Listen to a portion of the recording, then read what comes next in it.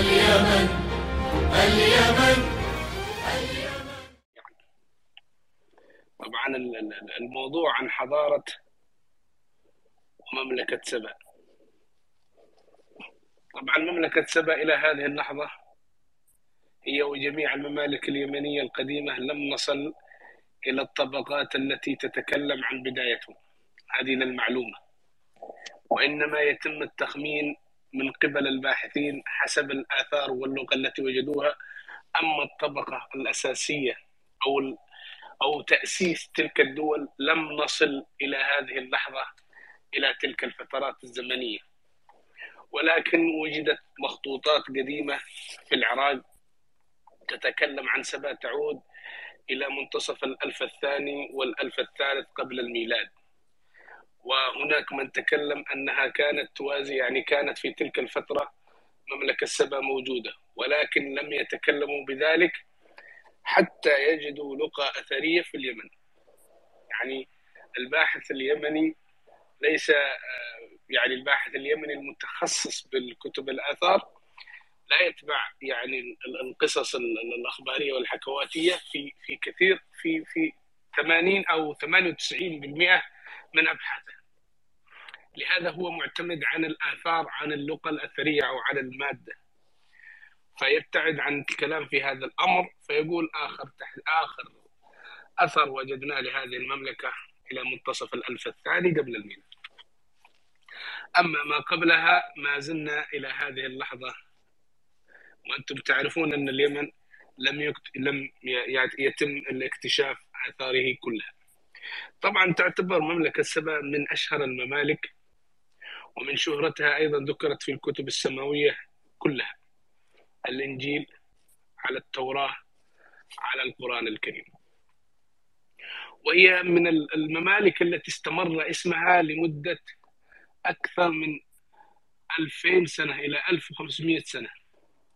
هي المملكة التي استمر اسمها موجود حتى في عهد الصعود مملكة حمير، كانوا يضعون اسم سبأ في بداية اللقب، لأنهم كما صرح الباحثين أن الحميريين كانوا يعني من ذلك الشعب الذي يسمى شعب سبأ، وأنهم انتقلوا في فترة ثم حل مكانهم شعب كهلان، ثم عادوا من جديد إلى ذلك الحكم وجعلوا يعني مسمى أصلهم أو شعبهم الرسمي في بداية المسمى، وجعلوا المردوف الذي يأتي بعد ريدان، لأنهم شعب ريدان الحميريين، أضافوه بعد سبأ، مملكة سبأ ودوريدان. أيضا من الأقطار المهمة كانت حضرموت، فجعلوها من ضمن اللقب حضرموت، ولم تكن قتبان أو أوسان بتلك الضخامة التي كانت فيها حضرموت ولا معين، ولهذا أضافوها من ضمن اللقب الملكي. وأيضا أضافوا يمنة لأنها المناطق الجنوبية التي تمتد من المخا وحتى تنتهي ما بعد ظفار بسلطنة عمان، لأنها تعتبر هذه بداية اليابسة أو بداية جزيرة العرب، فيسمى البداية هذه المنطقة تسمى يمنة. بدأت يعني نتكلم عن عهد المكاربة، وعهد المكاربة يبدأ من القرن العاشر قبل الميلاد، أو من الفترة المهجورة كما يصرح لها. وهؤلاء كثير من الباحثين يقولون أنهم أتوا ما بعد ملكة سبأ، وأنهم أصبحوا هم الذين يديرون الحكم بسبب أنه حصل في فترة ما ضعف في الدولة المركزية، فسلمت إليهم الدولة، وكانوا يعتبرون نفسهم أنهم أوصياء الله في أرضه، يعني أنهم لهم الأحق، وأنهم يجب أن يديروا هذه الأرض كي لا تذهب وتتشتت أكثر من ما هي، حتى أنه وجدنا مكرب سبأ، مكرب قتبان، مكرب حضرموت، مكرب أوسان، لكن معين لم نجد لها إلى هذه اللحظة باسم مكرب. أيضا يتكلم عنها يعني الكثير من الباحثين الرومان والإغريق واليونانيين، وأيضا يتكلمون عن غناء وثراء تلك المنطقة أو تلك الدولة. يعني ما دام نحن نتكلم عن الدولة سنتكلم عن مملكة سباء. ثم أيضا كان لديها مجموعة من القبائل التي كانت تنظم الحكم في تلك الفترة الزمنية، وهي القبائل الست، وهي عاد إيل وخليل وفيشان وأحشران وأربعان وغيرها. هذه القبائل كانت تنظم الإدارة الحاكمة في تلك الفترة الزمنية، وكل قبيلة تتعهد بأمور مهمة، مثل قبيلة خليل كانت تتعهد في إدارة المعابد، وفيشان كانت تتعهد بإدارة الدولة، وعاد إيل لها تعهدات أخرى، وتلك لها يعني كل قبيلة لها مهمتها الخاصة. أما الملك أو المكرب فلا ينصب إلا بعدما يجتمع هؤلاء وهم من ينصبوه حاكما، يعني أمرهم شورى بينهم.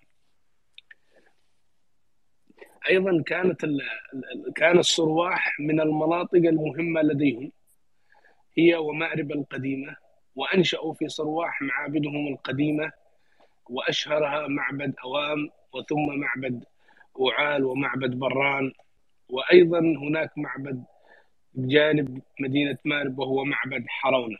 هؤلاء الأربعة المعابد هم أهم معابد لمملكة سباء القديمة، وكان حرونة قريب من مدينة مأرب، ويبدأ منه الطريق المقدس إلى أوام، ويسمى مسبأ أوام، أي طريق مقدس إلى أوام، يخرج منه الملوك والأقيال والأمراء، ويعني عامة الشعب عندما يذهبون في فترة الحج أو في فترة الأيام المقدسة يخرجون من ذلك المعبد القريب من مدينة مأرب، ثم يتجهون من ذلك الطريق حتى يوصلون إلى معبد أوام.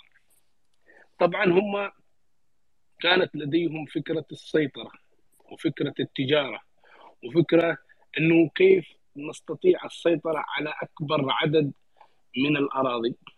واحد، كيف نستطيع السيطرة على تلك الثروات التي كانت تخرج من حضرموت وقتبان، وأيضا من ظفار التي كانت تتبع حضرموت في تلك الفترة. ظفار سلطنة عمان، وهي اسمها كانت سكهلا ولم يكن اسمها ظفار.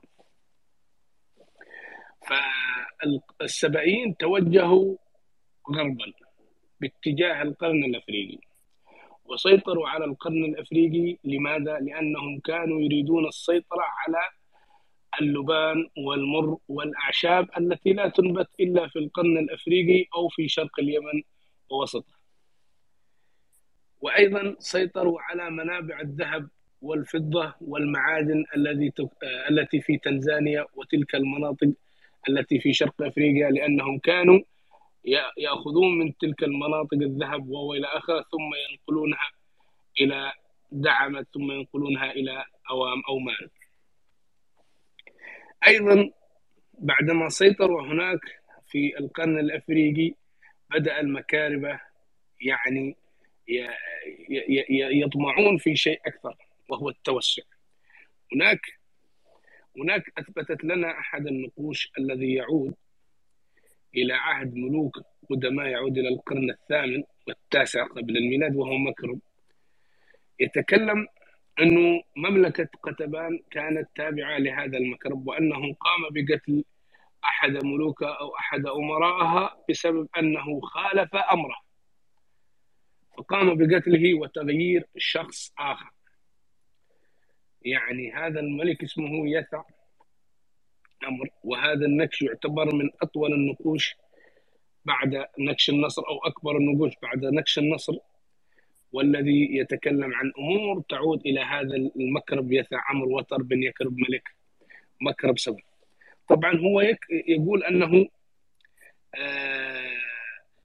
يعني أولاد عم اللي هم قتبانيين خفروا الذمة التي كانت يعني كانوا يتبعون لسبأ في تلك الفترة، فخفروا الذمة وضيقوا على أوسان، وأوسان كانت أيضا في تلك الفترة القرن التاسع قبل الميلاد محالفة لسبأ، وقيل أنها كانت تابعة لسبأ ولكن لها إمارتها الخاصة كوندفرالية كما يسمون، وليست فدرالية، يعني إدارتها مثل مجلس التعاون الخليجي اليوم. ولكن سبأ كانت لها النصيب الأكبر لأنها القوة العظمى ما بين قتبان وأوسان. طبعا في هذا النقش لم تذكر حضرموت، أعتقد أنه كانت ما بينهم مودة، لأنه هذا النقش يتكلم عن أمور مهمة، وهو عن قتل مجموعة من الملوك والأمراء الذين خالفوا العهد، وأيضا وقفوا ضد الملك أو المكرب يثعم. وهؤلاء هم ملك دهسم، وهي قبائل يافع، قام بقتل ملكها وقتل منهم 6000 شخص. وأيضا اكتسح بلاد ذو رعين وقتل منهم 4000 شخص. وأيضا دخل على قتبان وقتل أميرهم أو ملكهم اسمه نوعم، وأيضا عم رتع ملك ينهج، وأيضا عم كرب ملك ردمان، وأيضا عم حام سام. شوفوا كيف حام سام موجود، اسم حام وسام موجود في هذا النكش، ملك يحم. وأيضا وكبيرهم وملك همطل أبو يافع وملك ذو سر. هؤلاء ملوك يتبعون لمملكة سر، أي ملوك زي مرتبة القيل، أي يديرون مناطقهم، ولكن عندما يخونون العهد يتم إعدامهم وإعدام من يقفوا معهم.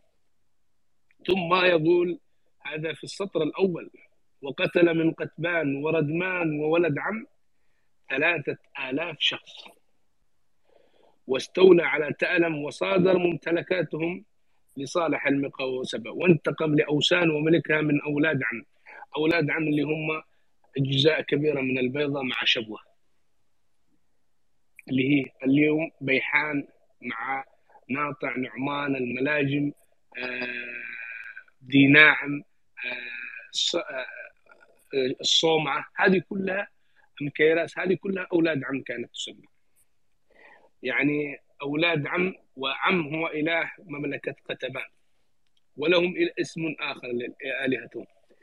فهو قاعد يؤدب هؤلاء، وكان هذا المكرب ما فيش عنده رحمة، الذي يشك فيه يتم قتله، حتى أنه أصبحت الضحايا الذي قام بقتلهم تتجاوز، تخيلوا 3000 في منطقة ردمان مع بيحان، 6000 من قبائل دهسم اللي هي اليوم تسكن فيها مناطق يافع ولحج وبعض مناطق البيضاء المحاذية لسرو وحمير اللي هي يافع، وأيضا 4000 شخص من بلاد ذو رعين وهي بجانب يافع تلك المناطق.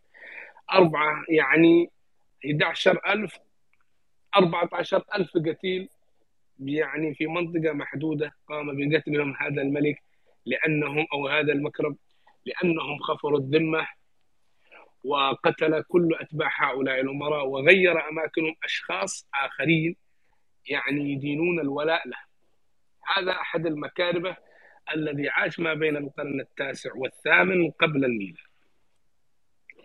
ثم يأتي بعده ملوك، حتى أتى الملك يدعين، وهو صاحب التوسع الكبير والسيطرة على التجارة في تلك الفترة الزمنية، وقد شرحنا النقش. ثم يأتي كربئيل وتر. هذا كربئيل وتر نفس هذا يثعم، لكن الطريقة الاستراتيجية تغيرت.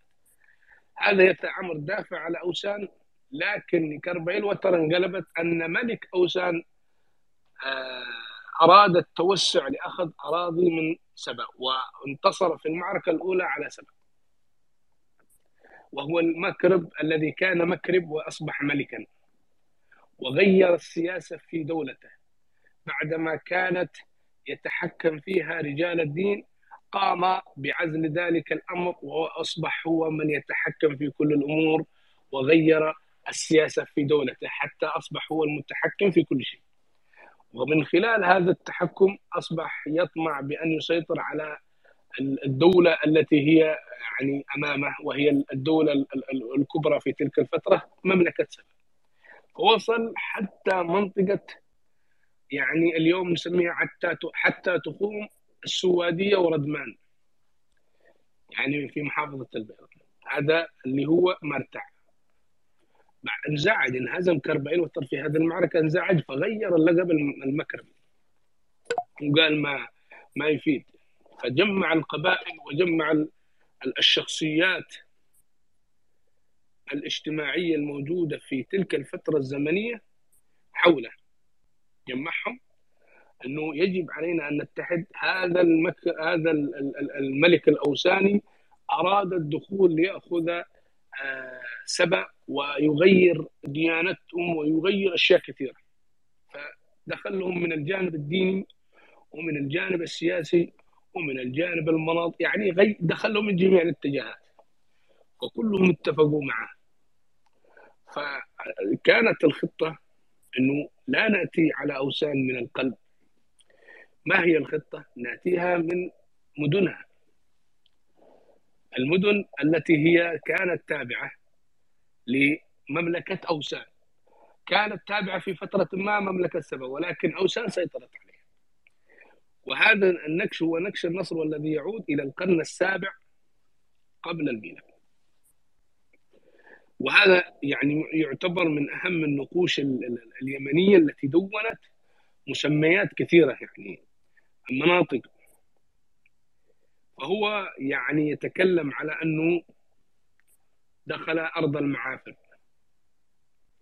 واستولى عليه، ودخل على أرض ذبحان، ودخل على شرجب، ودخل على العود، ودخل على يافع اللي كانت تسمى دهسم، ودخل على تبنى اللي هي لحج، ودخل على مناطق.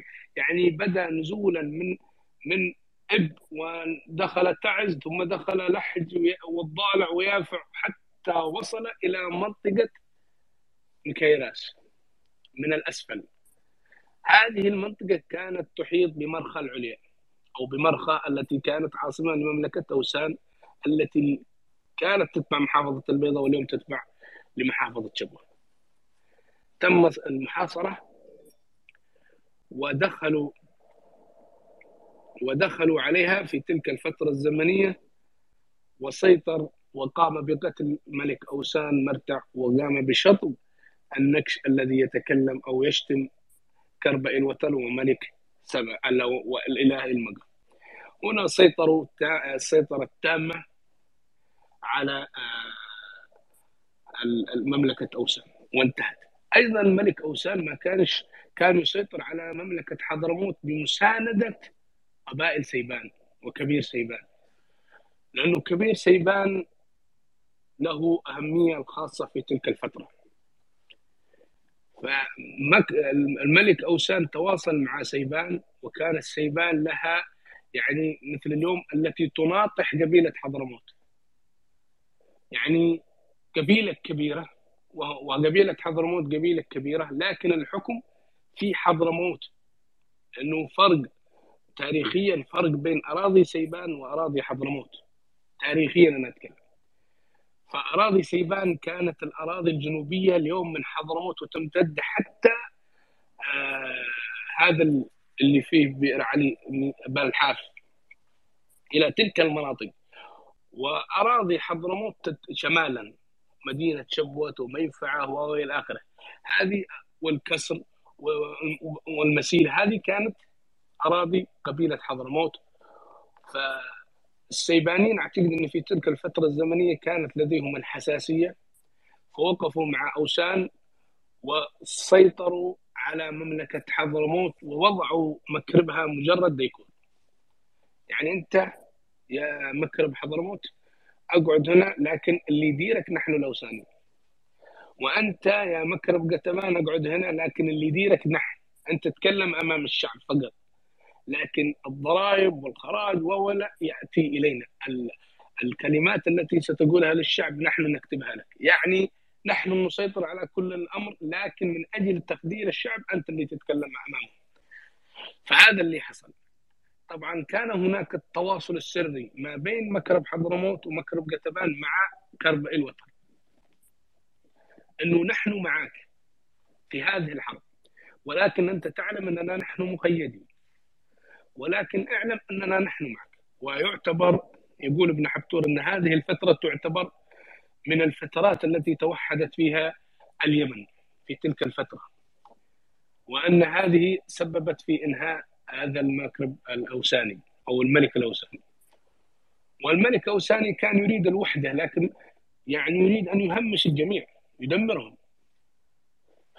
فكرب الوتر تواصل، وبسبب المخبرين حسب الباحثين يقولون لن يستطيع كرب الوتر من الوصول إلى تلك المناطق إلا بمساعدة الاستخبارات التي مع مملكة حضرموت، الاستخبارات التي مع مملكة قتبان، أيضا التعاونات والمد السلاح، وأي أشياء كثيرة قامت فيها مملكة حضرموت ومملكة قتبان لمد كرب الوتر بدون أن يعرف ملك أوسان أن هناك تحركات سرية في هذين القصرين، اللي هو قصر شقر والقصر الآخر في تمنع في بيحة.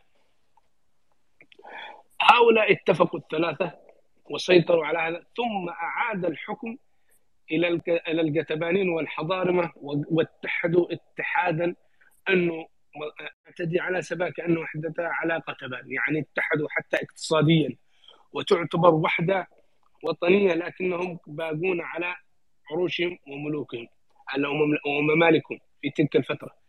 طبعا أوسان أخذوا الأجزاء التي كانت بها العاصمة وضموها إلى مملكة سباء. الأجزاء التي هي ما بعد مرخة اللي هي أبين، وهذه تقاسمتها حضرموت وقتبان بالمناصفة، لأنها أخذتها أوسان من تلك الممالك.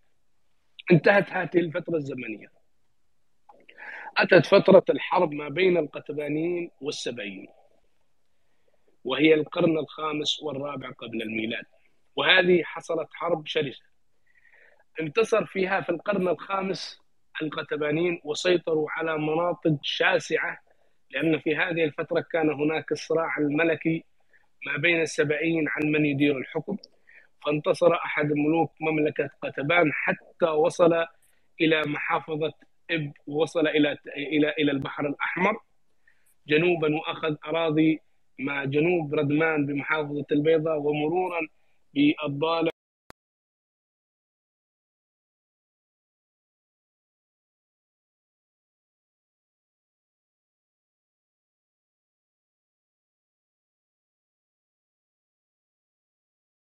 ومرورا بإب، وتلك المناطق أخذها حتى أراضي أوسان ضمها إليه، ويافع ولحج وعدن. ما بعد القرن الرابع في القرن الرابع والثالث الميلادي، أن قبل الميلاد حصلت حرب طاحنة ما بين القتبانيين والسبائيين، وذهب ضحيتها أحد ملوك قتبان، تم قتله في المعركة، وتم استعادة كل الأراضي، واستغلت أوسان تلك المعارك وعادت حكمها من جديد في القرن الثالث والثاني الميلادي. ومملكة سباء كانت يعني كلهم يريدون السيطرة عليها، لأنه ثبت أنها عاصمة مركزية في تلك الفترة ولها أهمية قصوى. حتى الملك الحضرمي صدقئيل كان يريد السيطرة عليها، ويدع آب غيلان ملك حضرموت كان يريد السيطرة عليها، وكلهم يريدون السيطرة عليها لأنها كانت لها أهمية قصوى في تلك الفترة الزمنية. يعني الذي يسيطر على سبأ سيطر على الجميع، هذا ما هو معروف، لأنها وسط المناطق تلك، ومنها تمر الطرق التجارية، وهي قريب من أشياء كثيرة. تستطيع يعني على مد عين تستطيع التوجه إلى شبوت، إلى تمنع بيحان، إلى يثل، إلى نزول، يعني هي في القلب بسرعة تتجه إلى أي مكان تريده، عكس المناطق الأخرى. بيحان أو تمنع لما تذهب، إذا أردت أن تذهب إلى يثل يجب أن تتجاوز سبأ، يعني إذا أردت أن تذهب إلى معين تتجاوز سبأ أو تتجاوز حضرموت. حضرموت أيضا إذا أردت أن تذهب إلى ريدان يجب أن تتجاوز سبأ، فسبأ هي في القلب. إذا أرادت أن تذهب إلى ريدان تتجه غربا، إذا أرادت أن تتجه إلى معين تتجه الشمال غربا، إذا أرادت أن تتجه إلى حضرموت تتجه شرقا، إذا أرادت أن تتجه إلى بيحان تتجه جنوب الشرق. يعني كل المناطق تستطيع أن تذهب إليها هذه الدولة أو هذه العاصمة القديمة، أو هذه التي تسمى عاصمة سبأ.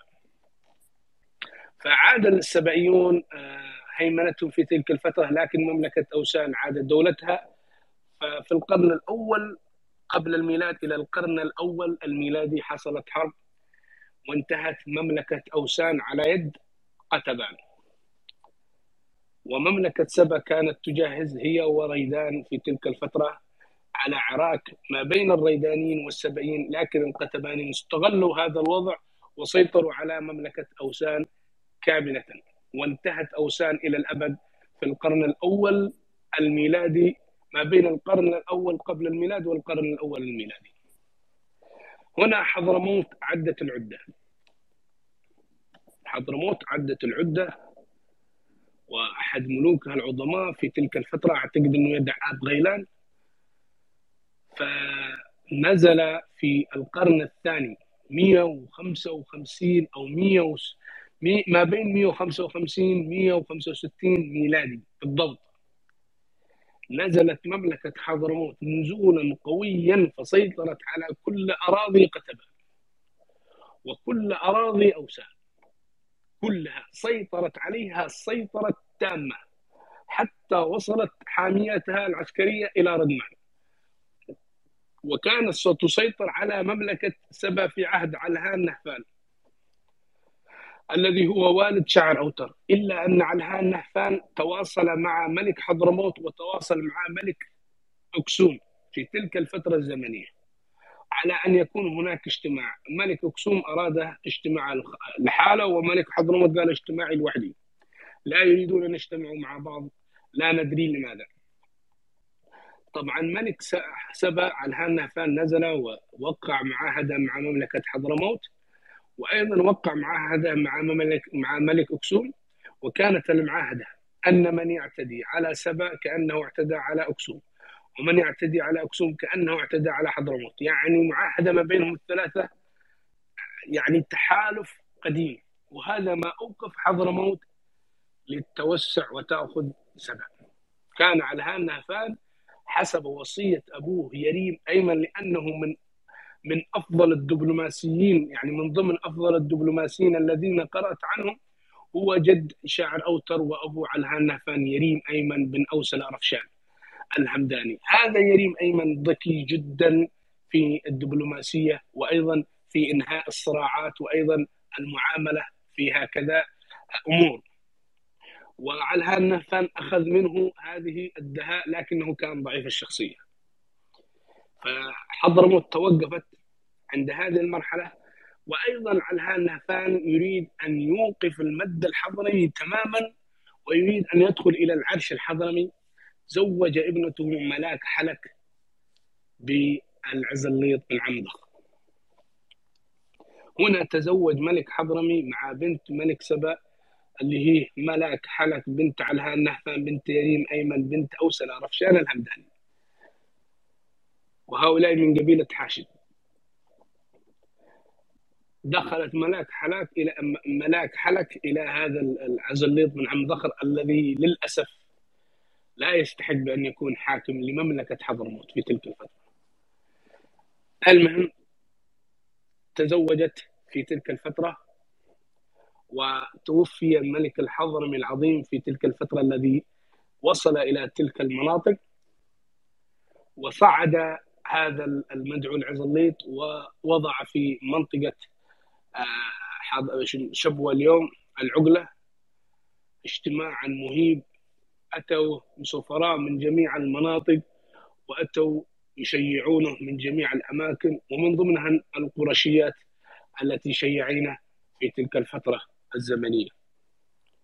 وكان ملك لا يعني جاءوا الدنيا سهالات، يعني جاءوا الدنيا أمان، ويعني ما تعبش زي أبوه وزي أجداده. طبعا مملكة سبا الآن تريد أن تنهي ذلك الضعف. توفي علهان نهفان وصعد من صعد شاعر أوتر. الشاعر أوتر يعتبر من الملوك العظماء. شاعر أوتر خطير جدا، وجد أنه مكبل بالسلاسل. تخيلوا ملك مكبل بالسلاسل، ريدان على كنده على حضرموت على أكسوم. كنده قطعت الطريق التجاري، حضرموت بدأت تستفزه بسبب السياسات لهذا المراهق العوذلي، وأيضا ريدان بدأت تستفزه في عهد أحد ملوك اسمه أعتقد اسمه شمر أحمد على ما أعتقد. وأيضا أكسوم قاعد تستفزه أيضا بالدخول إلى مناطق في تهام اليوم.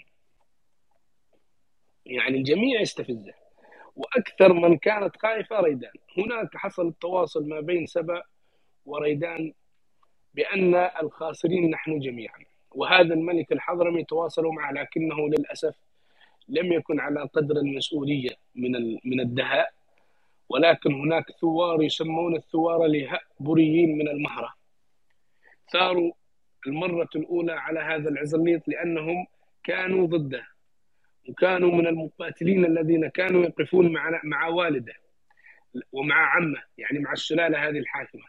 ولكن عندما وجدوا هذا أنه لا يستحق الحكم قاموا بثورة ضده، فاستعان العوذلي بشاعر أوتر، وشاعر أوتر ذكي جدا، قال يجب أن تمد ذلك الجيش بالحاميات التي في ردمان، لأن هذا الجيش اليهأبري يعني لا تستطيع أن تقاتله بذلك الجيش الرسمي، يجب أن تمد بهؤلاء المحترفين.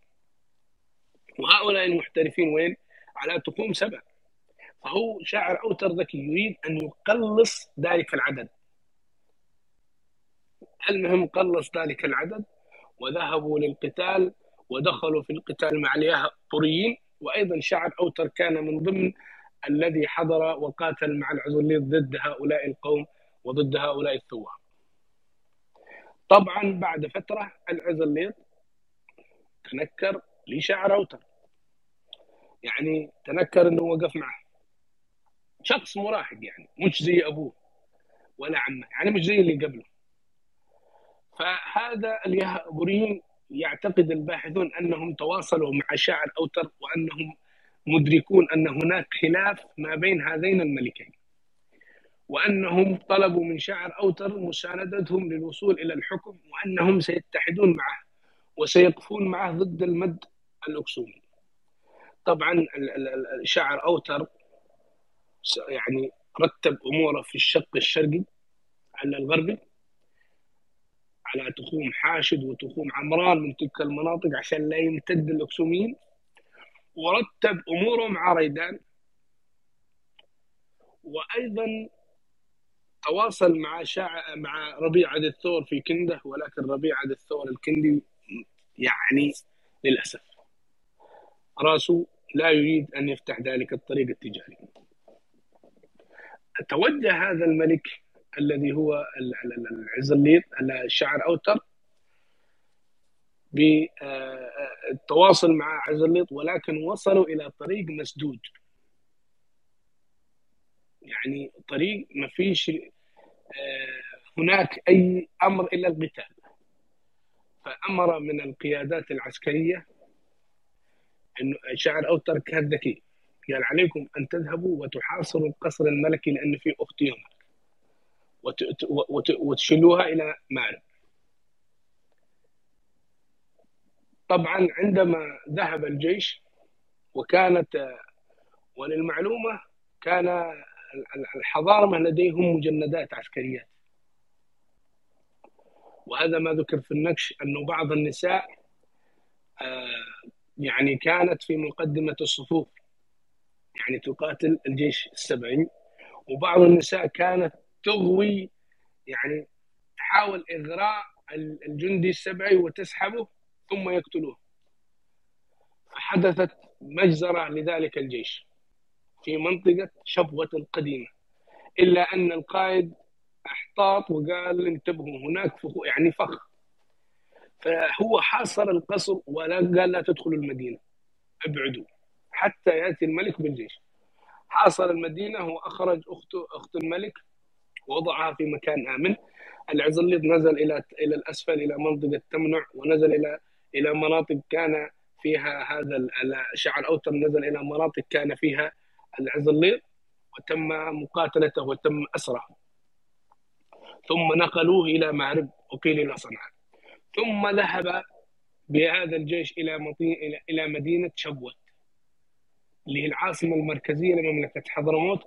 وعندما دخل ذلك الجيش انسحب الجيش الاحتياط يسمى الحضرمي، وبعدها دخل الثوار اليهأبريين إلى العاصمة المركزية وسيطروا عليها.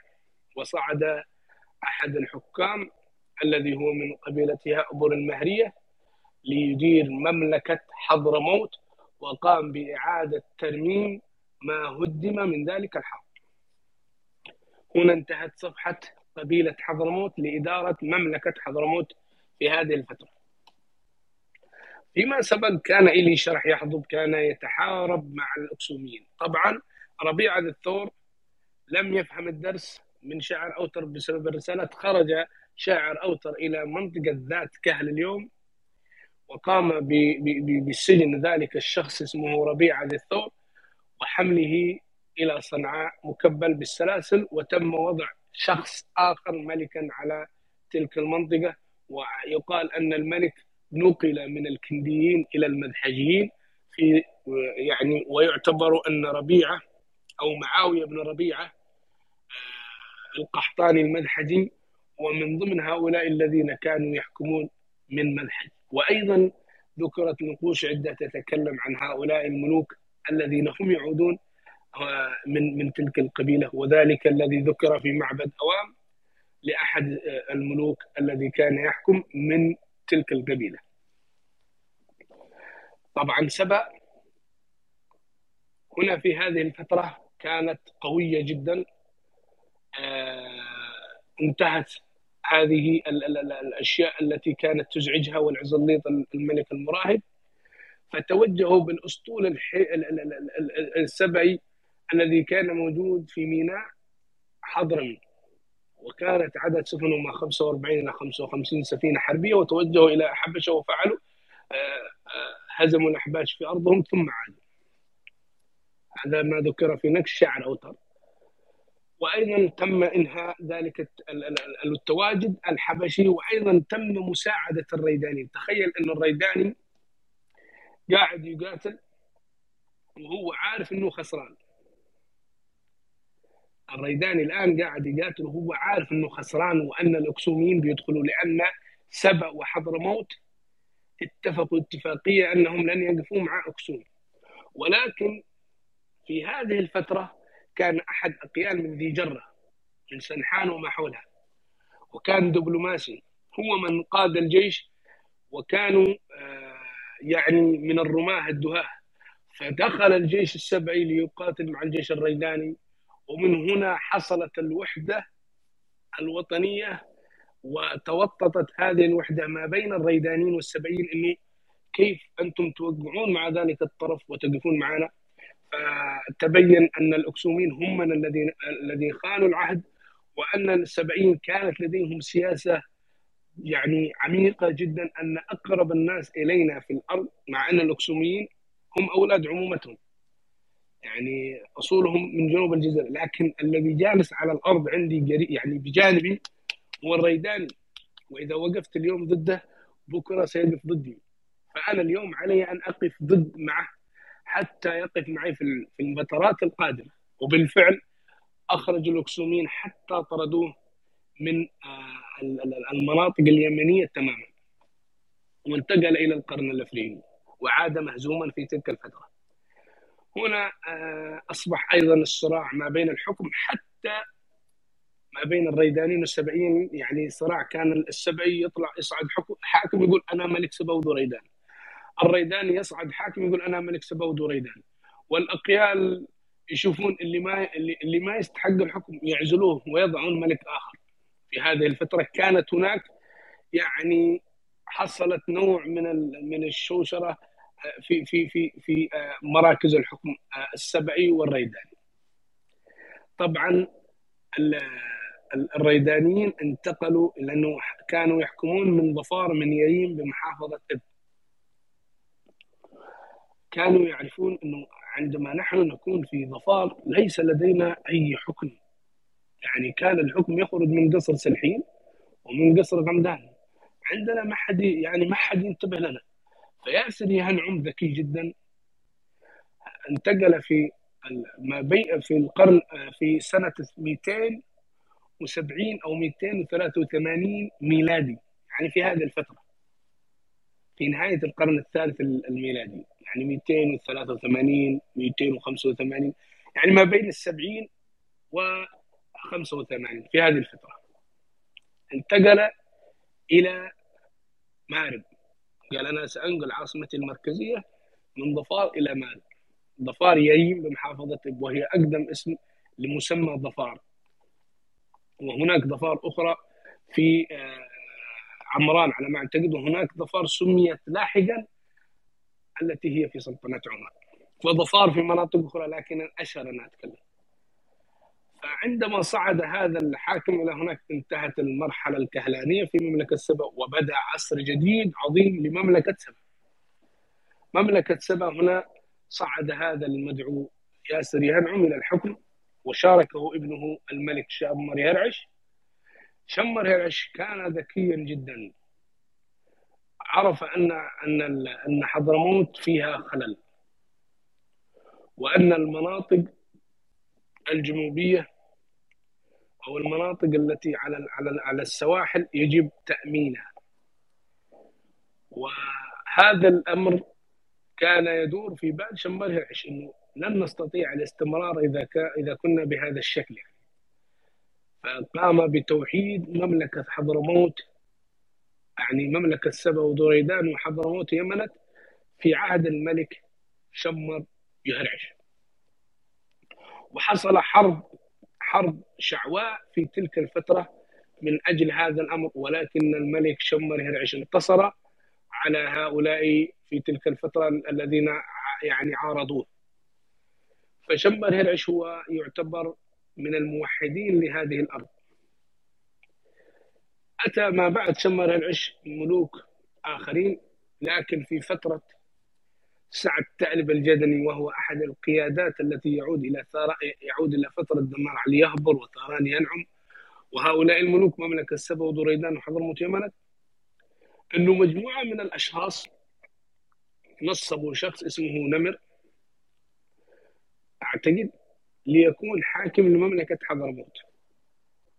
وكان من مجموعة من سيبان ووائل بن ربيعة بن وائل وذهل الوائلي ومجموعة من الأشخاص الآخرين. طبعا في النقوش سموهم بالمرتزقة.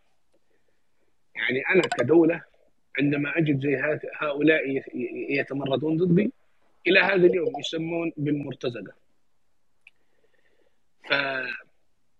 فعندما قام هؤلاء ربيعة بن وائل وذهل الوائلي ومجموعة من الأشخاص من سيبان وهذا الملك الذي نصبوه، أرسلوا القائد سعد تألب الجدني. وسعد تألب الجدني هذا هو قائد الجيش المكون من عدة قبائل، وإذا خرج هذا القائد يعتبر خلاص أنه انتهى مرحلة الحوار، لأنهم تواصلوا معهم عشان يتحاوروا لكنهم رفضوا. فتكون ذلك الجيش إلى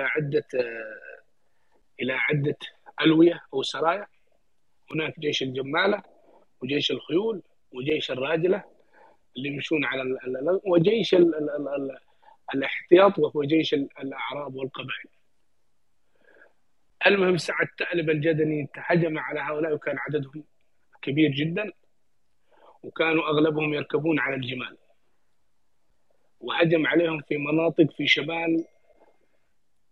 في شمال حضرموت، المناطق الصحراوية ما بين الربع الخالي وما بين شمال حضرموت، يعني في هذه الأراضي التي يسكنها اليوم الصيعر وإلى آخره، في تلك المناطق ما بعد العبر. تم الهجوم عليهم وتم خطة سياسية، هذه خطة عسكرية سياسية، لأن هؤلاء مش عسكريين اللي كانوا يقودون ذلك الجيش، مش عسكريين، كانوا مجموعة من الجمال ومجموعة من الثوار يريدون تنصيب شخص. لكن الجيش المحترف ماذا فعل؟ قام بتقسيم خط العدو بالطريقة الذي يريدها. قام بجعل ذهل الوائل يتجه هو من معه يسرة، وربيعة بن وائل يتجه إلى منطقة أخرى، يعني فرقوه طريقة عسكرية. وهذه الخطط العسكرية هم يعني اللي هو عسكري يعرف هذه الخطط، انه كيف تمزق الجيش العدو ويصبح فريسة سهلة لك. وهذا ما حدث.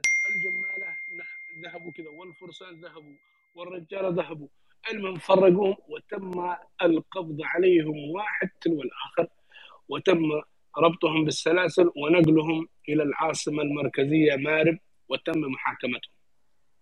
ومن ضمنهم مجموعة من سيبان، واعتقد من الصدف، وهذا المدعو ربيعة بن وائل وذهل الوائلي، وهذا الحاكم الذي أرادوا أن يكون لمملكة حضرموت اسمه على ما أعتقد نمر أو اسم آخر. هذه في الفترة الزمنية التي عاش فيها ملوك مملكة سباء ودريدان وحضرموت يمنت، والذين كانوا يدافعون عن الوحدة الوطنية. طبعا صعد فيما بعد مجموعة من الملوك إلى أن أتى شيء من الضجة في عهد الجنرال ملشان ريام اليزني. وهذا ملشان ريام اليزني كان يسكن في منطقة عبدان في محافظة شبوة اليوم، وأحفاده يقولون أنهم الصرحاء قبيلة العوالي وليس المنضمين، الصرحاء. فهذا ملشان كانت مهمته التالي: تأمين حضرموت، تأمين المهرة، تأمين عمان، تأمين مناطق عبد القيس، تأمين منطقة إياد، تأمين مناطق معد، تأمين منطقة هذه المناطق كلها التي ثارت أو التي حصل فيها نوع من الشوشرة في تلك الفترة. في بداية الأمر توجه ملشان ريام اليزني وابنه خولي ومجموعة من لديه 5 إلى 4 أبناء وحفيد من القيادات التي ذكروا في النقوش أنهم كانوا من الأقيال والقيادات العسكرية التي شاركوا في تلك الحملات لإعادة توطيد الحكم أو إنهاء ذلك التمرد. توجهوا شرقا إلى حضرموت، وحصل بينهم وما بين أعراب حضرموت في بداية الأمر معركة، ثم فازوا على أعراب حضرموت. والشيء الذي حير الجميع أنه أعراب حضرموت فيما بعد وقفوا مع ملشان ريام اليزني. يقال أنه حصل ما بينهم نوع من التفاهم، أنه نحن قاعدين نحارب من أجل كذا كذا، فانضموا معهم واتجهوا يعني شرقا إلى محافظة المهرة اليوم، وتم إنهاء ذلك التمرد واتجهوا إلى مناطق ما بعد المهرة في ظفار ثم أراضي عمان حسب نقش عبدان في السطر السابع. ثم اتجهوا إلى مناطق بيرين ومناطق عبد القيس، وثم دخلوا إلى مناطق في قلب نجد وهي الجو اللي هي اليمامة، ثم نزلوا إلى مناطق أخرى لقبائل معد، ثم ذهبوا إلى مناطق قبيلة إياد وسيدهم ابن سلول في تلك الفترة. ثم ساندوا ملك في تلك الفترة في مناطق السراح وفي مناطق المتسمى اليوم القبائل التي هي في الباحة وعسير في تلك المناطق. ثم توجهوا إلى المغرب وهي قبائل التهامية، وعادوا ذلك التوحد العظيم وسجنوا الكثير، وكانوا من يسجنوه عقوبته أن يرسلوه إلى المزارع لكي يشتغل عمل شاق، وأيضا إلى مراكز اللبان لكي يقوم بقطف ذلك اللبان، وأيضا يشارك في نقلها إلى العاصمة المركزية ليتاجروا فيها. يعني كان السجين لا يسجن وإنما يعاقب ويضعونه يشتغل عمل شاق. وهذا ما حصل في تلك الفترة الزمنية في تلك. وبعدها ملشان ريام احتفل مع من معه بالنزول للاصطياد والاستراحة، وانتهت هذه الفترة حتى صعد ملك سباء ودريدان وحضرموت ويمنت وأعرابهم قودم وتهامت الملك أبي كرب أسعد الكامل. هذا أول نقش يذكر أنه بهذه يعني بتوحيد هذه المناطق في مأسل الجمح في المملكة العربية السعودية اليوم، واجتمع مع عديد من القبائل في تلك المنطقة، ومن هنا بدأت التوحيد لحماية هذه المناطق التي هي الجزيرة العربية. وأعتقد أن هناك في تلك الفترة حذر من مناطق أخرى للسيطرة على بعض المناطق أو على طرق التجارة، لأنه سبأ بعد ما ضعفت معين هي التي تحكمت في طرق التجارة. ثم أتى ابنه حسان، ثم أتى شرحبيل، ثم أتى شرحبيل يعفر، ثم أتى شرحبيل يكف، ثم أبو شمر نواف، ثم رحيعة ينوف، ثم مرثد أل ينوف، وإلى آخره، حتى معدي كرب يعفر، ثم يوسف أسار، ثم السميفع، ثم أبرهة. وانتهت هذه الدولة التي كانت من أعظم الدول والتي استمرت من خلال النقوش، يعني اسمها موجود لأكثر من 1500 سنة. مملكة سبأ استمرت باسمها مع إضافاتها لبعض الأجزاء أكثر من 1500 سنة بهذا المسمى، وتعتبر أكثر دولة يعني استمرت في العالم إلى هذه اللحظة بمسماها، ولم يتغير اسمها لمدة أكثر من 1500 سنة. هي مملكة سباء التي لم يحذف اسمها في أي دولة في اليمن القديم إلا وكانت موجودة. مملكة سباء، مملكة سباء وذوريدان، مملكة سباء وذوريدان وحضرموت ويمنت، مملكة سباء وذوريدان وحضرموت ويمنت وأعراب وطود ومتهامة. يعني كانت موجودة وراسخة لأكثر من 1500 سنة بهذا المسمى، وتعتبر من خلال دراستنا للآثار أنها أكثر دولة استمرت بمسماها ولم يتغير لأكثر من 1500 سنة. هذا ونحن إلى هذه اللحظة لم نكتشف بداياتها، وإنما اكتشفنا ما بعد ملكة سبأ، يعني ما قبل ملكة سبأ لم نكتشف إلى هذه اللحظة. يعني لو استمرينا في البحث حنكتشف أنها استمرت لأكثر بهذا المسمى. المسميات كانت تتغير في مناطق عدة، كانت تسمى مملكة عاشور، بابل، كلداء، لكن في هذه الأرض استمرت بهذا المسمى. وأيضا كانت لديها علاقات كبيرة مع مصر، وكانت لها علاقات مع العراق في تلك الفترة، وكانت لها علاقات في الشام. وكان السلوقيين، وجدنا نكش لعهد السلوقيين الذين القرن الثالث قبل الميلاد أتوا إلى مارب ليتاجروا، ونكشهم موجود إلى هذه اللحظة بتاريخ، يعني بتاريخهم هم كتبوا بخط المسند بتاريخهم أنهم أتوا إلى اليمن، يعني إلى سبأ كتجار وزوار إلى هذه المنطقة، وكتبوا أنهم أتوا بكذا كذا ووضعوا أسماءهم. فكانت العلاقة وطيدة. هذا بعض عن هذه المملكة التي كانت مملكة عظيمة ومشرفة لكل من هو في الجزيرة العربية ولكل من هو عربي، ولعظمتها ذكرت في الكتب السماوية الثلاثة: التوراة والإنجيل والقرآن الكريم. فهذا مختصر، وتحياتي لكم جميعا.